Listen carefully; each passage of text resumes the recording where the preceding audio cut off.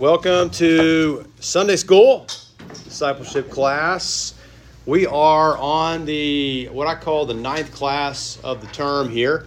We are looking at the Westminster Confession of Faith. We call this Truth for Life. We are a confessional church, so we have a written standard of what we believe the Bible teaches on numerous topics. Our standard document is the Westminster Confession of Faith, which also does include the Westminster Larger Catechism and Westminster Shorter Catechism, and all the documents of the Westminster Assembly from roughly 1640s to 43 to 49. They met. And so we are working our way through this. We have looked at the first 7 chapters. Just to quickly review those, who can remember what the first chapter is about? First chapter of Westminster Confession. Lance. Sir. What's it about? Westminster Confession of Faith, chapter 1. Scripture. Then, once we get Scripture handled, where do we go? Who is God? Then we go, what is God's eternal decree? What is His plan that is eternal, fixed, according to the counsel of God? Election and all that's included in there. Fourth and fifth are how God works that plan out in history, which is creation in 4th chapter and providence in the 5th chapter. Sixth is the special act in the providence of God, the fall, sin, and judgment that occurs, which leads to the bad news of the gospel. And then the good news of the gospel begins with the covenant that God makes with man, which is the 7th chapter. And now every good covenant needs a covenant mediator. So that leads us into the chapter 8, which is of Christ the mediator. So with that said, let's take a moment. We're going to read one verse, and then we're going to get into some praying before we start. So we're going to read 1 Timothy 2:5. 1 Timothy 2:5, it says, "For there is one God and one mediator between God and men, the man, Jesus Christ," or Christ Jesus. Let's pray. Our God in heaven, we thank you for this morning. We ask that you would guide us into all truth, that we would worship you in spirit and in truth, that you would reveal your truth to us. We are dependent upon you. We look to your word, and we look to this faithful summary of your word to guide us into knowledge of our Savior and Redeemer, our mediator, the Lord Christ. We thank you for his work for our sake, that he would reconcile us, bring peace between sinners and yourself through the mediator, Christ. We ask that this morning you would enlighten our minds, illumine the Scriptures, that we might behold glorious things in them, we ask. In Jesus' name, amen.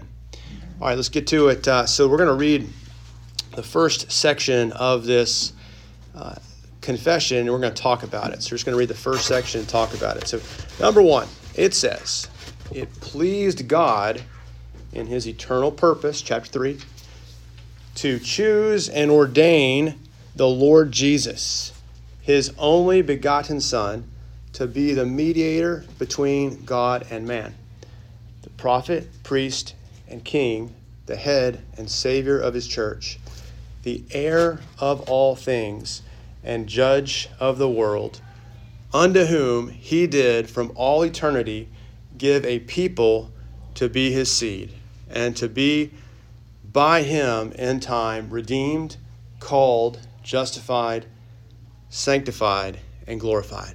That is the end of section 1. Very rich section. You might have heard, I believe it was, Cyprian. I'm going to just call it Cyprian. He said that all people are either contained. No, it was Thomas Goodwin. All people, that's a whole different era. It's a Scottish guy, Thomas Goodwin. He said, all people in all history are contained on the belt of either the one man Adam or on Christ. There are two men in history, in redemptive history, in salvation history, Adam and Christ. And so we've got, you're either in Adam, you're in Christ.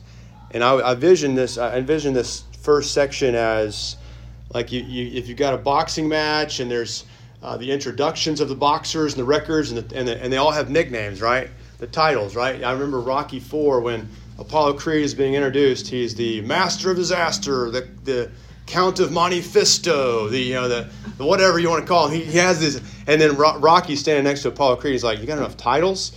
And you can actually look at this first section and you'd be like, you got enough titles, Jesus? Because he's got a lot of titles. If you look at it, he's chosen or ordained to be the mediator, right? That's the chief title.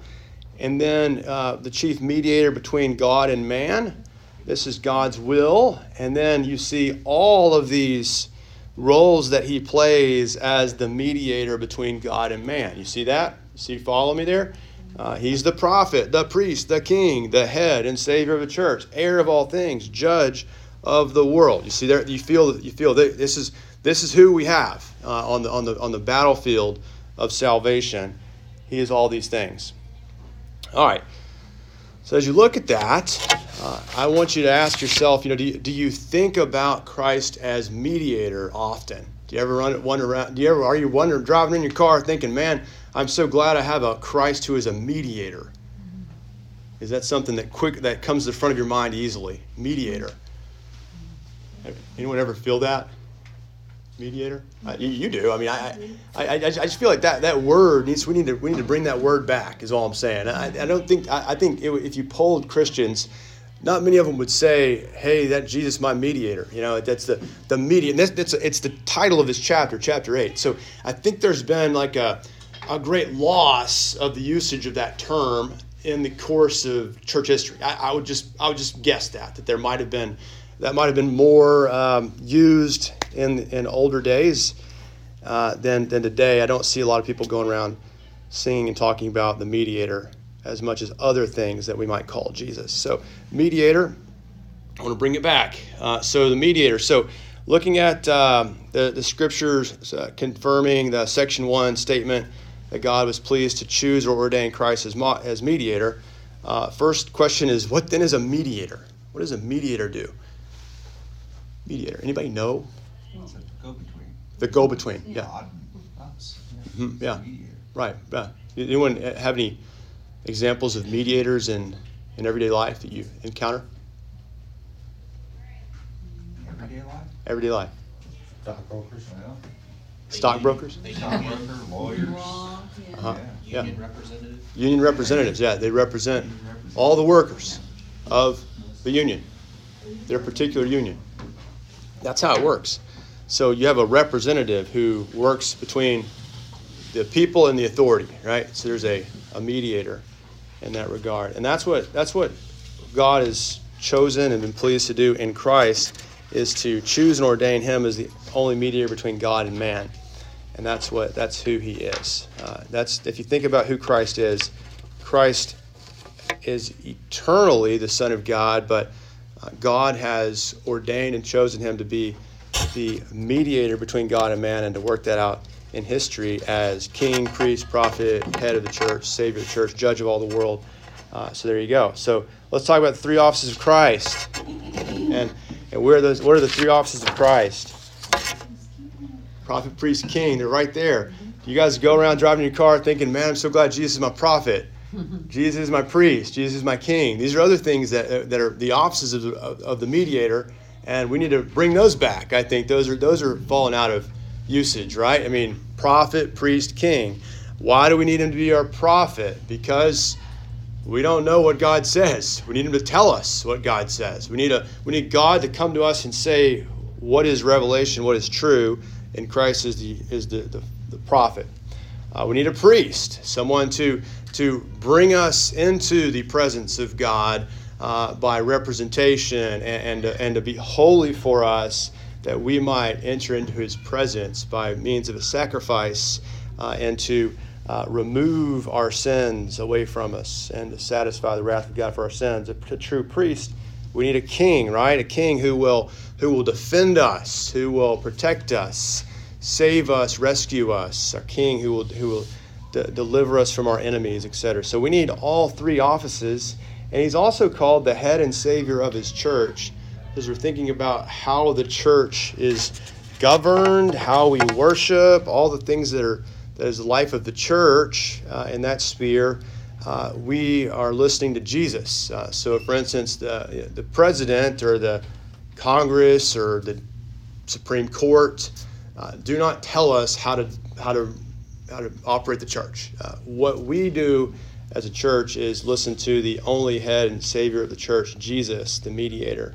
Does that make sense? So there's two spheres there. There's the world, the government, and the church. And so the head of the church is Jesus, the mediator. He's the heir of all things, judge of the world. So there we go. So prophet, priest, king. You see there's a ton of footnotes here. It says he is he's the prophet there in Acts 3:22. Hebrews has him as the priest. I mean, really, you could list almost every verse in Hebrews for the priest. I mean, that is a major theme of Hebrews. They've picked 5 through 6. And then for king, you've got the very well-known Psalm 2, the king born in Luke 1:33. So you've got a lot of places you could go to talk about that. So prophet, priest, and king. So I'll ask guys, how does fulfilling these roles benefit you in your day-to-day life? That Christ fulfills those roles as the mediator. Anybody got any thoughts on that? One of those particularly resonate with you today? Can you ask that again? Which of these roles of the mediator really resonate with you on the day-to-day? Sometimes I can only speak for myself, you take it down to how he acts as your conscience. You know. So when you say conscience, you're saying he Right and wrong. like prophet work there, and telling you, for instance, this is correct behavior and this is incorrect behavior. This is sinful. This is righteous. So when you hear the echo of the Scripture, this would be you would say the Spirit of Christ would be Working with mediating. him. Yeah. Helping me to make those right choices. Yeah. instead of So wrong. you would say that if you don't have His Word, you would be lost in revelation of what God wants for you, right? If you don't have that, you have no idea, really. And so I think of the time I'm talking to a lady who knows I'm a minister and I'm a Christian, and she's like, well, that must be a God thing. And then he's like, wait a minute, well, is that a God thing or not? I'm not sure what a God thing is. That was just like the most honest moment of like, we talk like we know what God is, but if we don't get it from a source, how do we know what he wants for us? So he is our prophet in that regard. That's an interesting one. Seeing the world through a biblical perspective. Uh-huh. rather Yes. than a worldly perspective. Yeah. So we cultivate a biblical worldview, biblical world life view. So that's a big point. So how are we going to do that without a prophet, the prophet? Yeah, good one. As mediator, I feel maybe interceding for me, Yeah. in prayer. Yeah. Sometimes I don't know exactly what to pray for, or sometimes, my prayer is lacking, Yeah. and he intercedes for me. He ever lives to intercede for us, right? Ever lives to intercede for us. He testifies to us. To the Lord for our sake, and brings good prayer requests for our sake as our priest. So his priesthood doesn't end when he offers up or lays down his life for our sake at the cross, but he continues as living forevermore priest, mediating for us in that regard, bringing us to the presence of God because we're spiritually united to him. So we exist. In the same way, a priest would go into the tabernacle or temple once a year to make the big Day of Atonement sacrifice. The people would go in. He had the 12 tribes, embroidered onto his robes. So he's going on behalf of the tribes, the people of God. We have a true mediator, one that's not sinful, and one who truly represents us to the Lord, the Father, in His presence. So we're there with Him, big time. It's big. So His kingship. His kingship. That's so important. Oh, I mean, we think about that every give day. me some. Yeah, don't you think about that every day? He's in control of everything. Yeah. The bad things that happen to us, the good things that happen to us. It's all. He is King of Kings, Yeah. Lord of Lords. Yeah. So He- I think about that. Does that relieve you from anxiety? Oh, sure. Yeah. Yeah. Yeah. You know, I'm sure I'm not going to get it right. Well, I know I'm not going to get it right Right. all the time, but I can look towards him. He's making the tough The decisions. king. Yeah. Right. Yeah.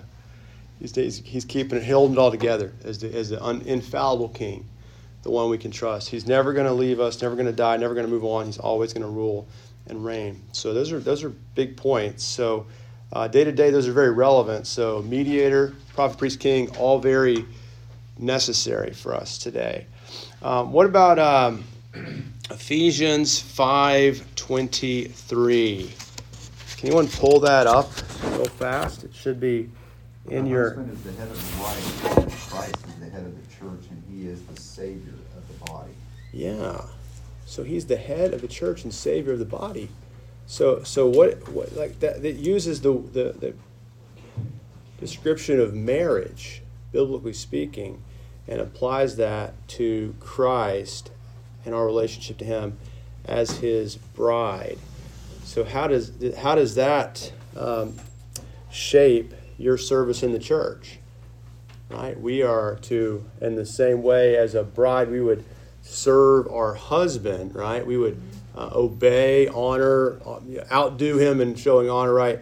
We're going to seek to outdo Christ in showing honor. Well, that's wild. I mean, like to outdo, like that's what it tells us to do as serving one another. But you bring that down. He's going to honor us, and it even goes on to say he washes us with his word to present us as radiant, without fault, without blemish, without anything wrong with us. He's going to make us more glorious and beautiful. So considering that, we commit ourselves to the church because it's his means of doing that for us. We love the church because Christ works in the church to beautify his bride and to present us more glorious. It's beautiful. Wonderful stuff there. So the only head and Savior of the church as the model of marriage, biblically speaking, would talk about. How does your faith in Jesus as your mediator directly impact how we think of death?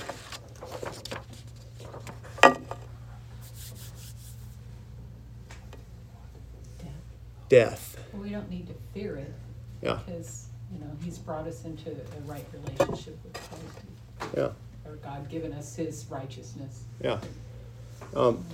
It says, look at the third line of section 1. It says, he's judged the world unto whom, this is God, did give him from all eternity a people to be his seed. So, and to be by him in time, redeemed, called, justified, sanctified, glorified. That's that golden chain of salvation, as they call it. And that is that's the certainty that we will be his forevermore, and he will be ours. So there's a giving, a covenant of redemption, if you will, a giving and receiving of the people of God through the work of the Trinity. And so there's an eternal security there that we have. So death does not mean the end of that, because God has triumphed over death in the resurrection of his Son, and we are secure. Wonderful stuff. Okay, so next question I have for you is, why should we understand the church to be a gift from the Father to the Son?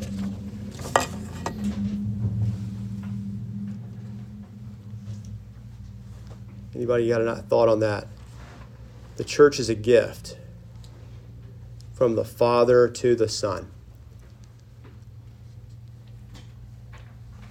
Does that make any sense to you guys? I think that, yeah, go ahead. Well, Scripture tells you that the Father gave the people to the Son. Yeah. So you connect that with the bride of Christ, and so he's like you think of an arranged marriage, and so he's like, this is who I'm giving to you, and you think of Hosea. He says, go and love a woman who's a scandalous woman, right? But the thing is that story is transcended in Christ, because Christ takes the scandalous woman and makes her glorious. So we don't live as a scandalous woman. He declares us to be righteous, and he destroys sin that we might be rescued from it. So it's a beautiful picture that Christ I think it was Jonathan Edwards who talked about why create anything. Well, God wants to expand His glory and share it with all creation, and He has enough. He has enough glory for Himself. He's completely content, but He creates in order to share His love, His beauty with all of creation, His people, and ultimately give His Son a bride. That's something He's going to give to the Son. So it's an interesting thought that Edwards had. No one knows the answer to that question, right? But the answer is for His glory, but then the particulars are, okay, so we don't really know. But let's look at number 2, section 2.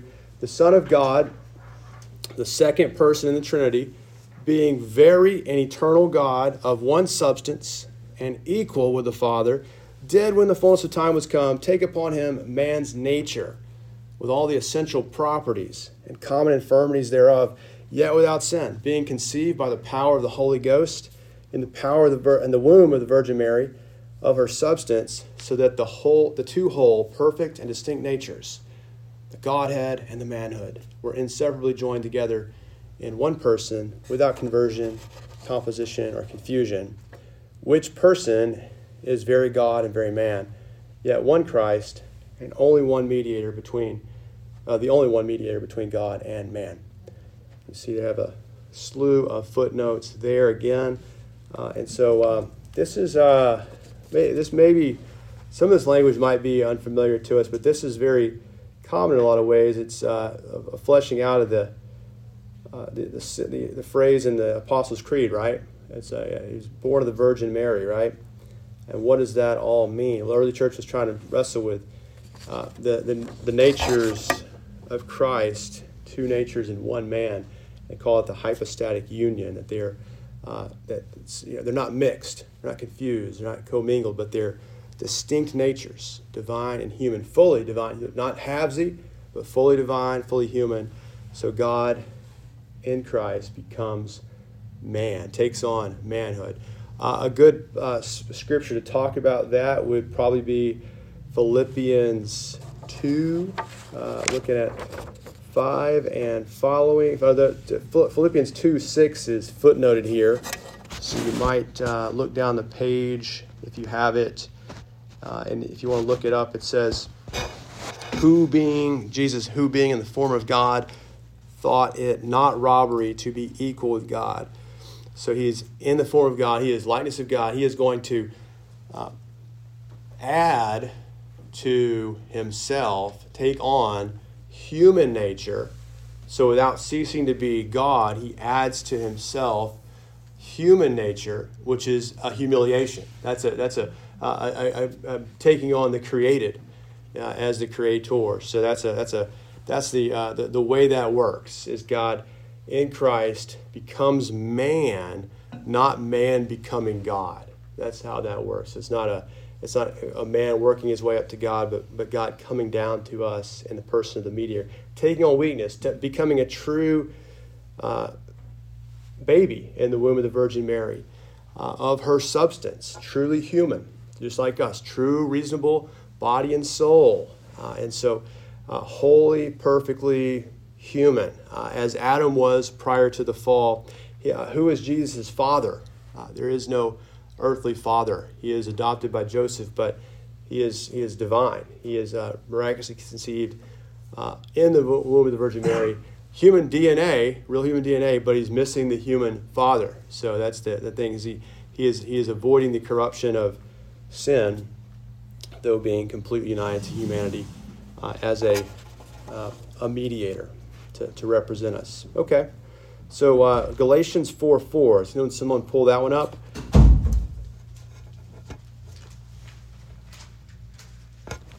4:4. Who's got it?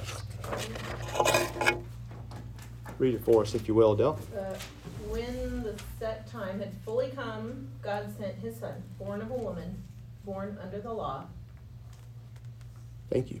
Yeah, that's it. So, born under the law.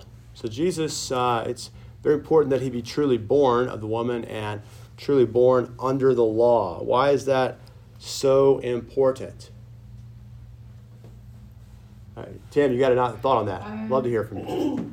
I guess my first thought would be if he wasn't born under the law, then like the law, he had to fulfill the law. Mhm. So it's important to know that he was born under the law. So, how do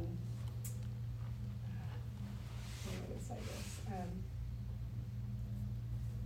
this? Fulfilling the law in our place, like the standard, the law was still there. Mhm, It mhm. wasn't, it had not gone away. Mhm. It was still there. Because Adam didn't. Yeah, Adam did. So maybe God was like, okay. So some people might think, yeah. So some people might think, well, okay, so that was too hard, so I'm just going to make it different. I'm going to change it up, and I'm going to make it like, okay, forget all that law stuff. Just believe, just have faith, and that's like a substitute for the law, right? But what the basis of our salvation and justification is that we have a true righteousness that Christ earned. He actively obeyed the law for us so that God could be just in pardoning us and receiving us as his own people, because we have a real righteousness that's been earned. God's not just like grading on the curve. He's actually truly declaring us to be righteous on the basis of a substitute, a representative, another. So Adam didn't do it, Christ did. So he's keeping the law. And Christ validates the law. Mm-hmm. Yeah. The importance of the law. Yeah. Yeah. He says, I'm not here to replace it. I'm here to validate the Correct. law, but also to redeem you Yeah. from Right. the law, because you can't live up to the law. What do you know where that is located? Where he says that? To redeem. To No, I'm thinking particularly about the Sermon on the Mount. Yeah. So Matthew 5:17 through 20. Yeah. It's in a couple of them. I didn't come to abolish it, I came to fulfill it. Right. Yeah. So he says, if your righteousness doesn't exceed that of the Pharisees, you have to be righteous. And so, in other words, I have to become your righteousness. I have to be your righteousness. So, he was baptized so that all righteousness might be fulfilled. So all these things, he was circumcised on the 8th day. He was all the things that the law required so that he could be our righteousness. And so he didn't need to be, he didn't have any corruption of his own. He is keeping the law for our sake. But his corruption that was his was ours. He bore our sins in his body. That's why he had to be truly human, right? He had to bear our sins, but he had to be truly divine, because no person could bear that weight and bear that load for all people. So you had to have the infinite personhood of God in the union with the infinite personhood of God to bear the infinite wrath for our sake.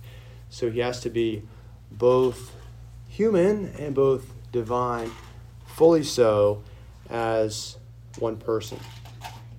Okay? So why do we believe that Jesus is such a thing? Why do we believe that he's fully God? And why do we believe that Jesus is fully man? The Bible makes a big deal about it, is the answer. The Bible says so. The Bible says so. And you can look at section 2's footnotes there, where it goes through each of these statements. Like, think of Romans 1:3 through 4, 1 Timothy 2:5, which we read at the outset of class. All of these speak to the necessity of a mediator between God and man, who is both God and man. That's the issue. We need a go-between. So God comes to us, and then we go to him through Christ. All right? Let's read this last section, and we'll wrap it up. It says, section 3, the Lord Jesus in his human nature, thus united to the divine, was sanctified and anointed with the Holy Spirit above measure, having in him all the treasures of wisdom and knowledge, in whom it pleased the Father that all fullness should dwell, to the end that being holy, harmless, and undefiled, and full of grace and truth, he might be thoroughly furnished to execute the office of a mediator and surety, which office he took unto himself, but was thereunto called by his Father, who put all power and judgment into his hand, and gave him commandment to execute the same. So why is it so important that they mention this, that Jesus was united, having this human nature united to the divine, okay, that he was sanctified and anointed with the Holy Spirit above measure, that the Holy Spirit plays a role in his work as the mediator. How is that so important, you think?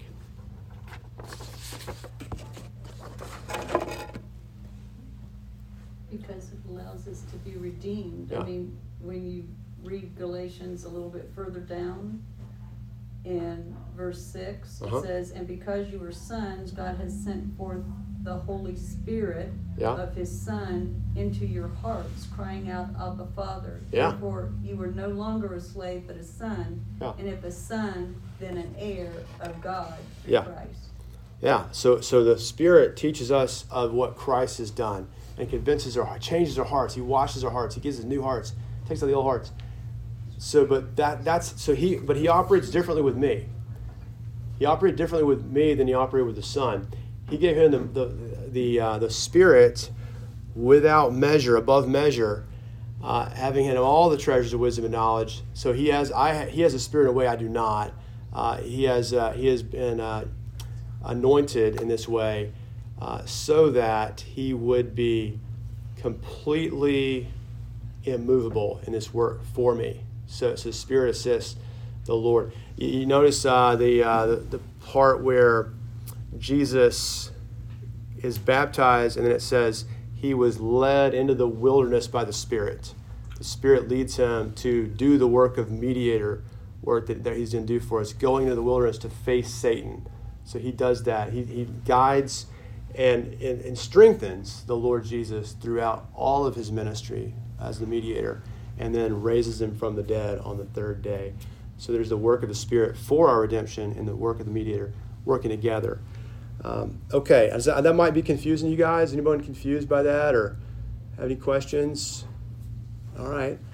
Seeing none, we're gonna continue this track next week.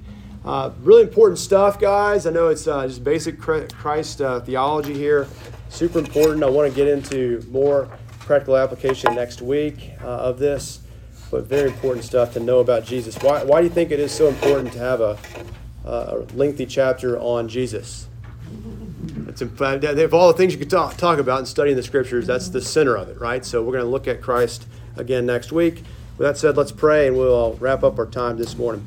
Our Heavenly Father, we thank you that we have a mediator who is both fully God and fully man, joined together inseparably in one person without conversion, composition, or confusion.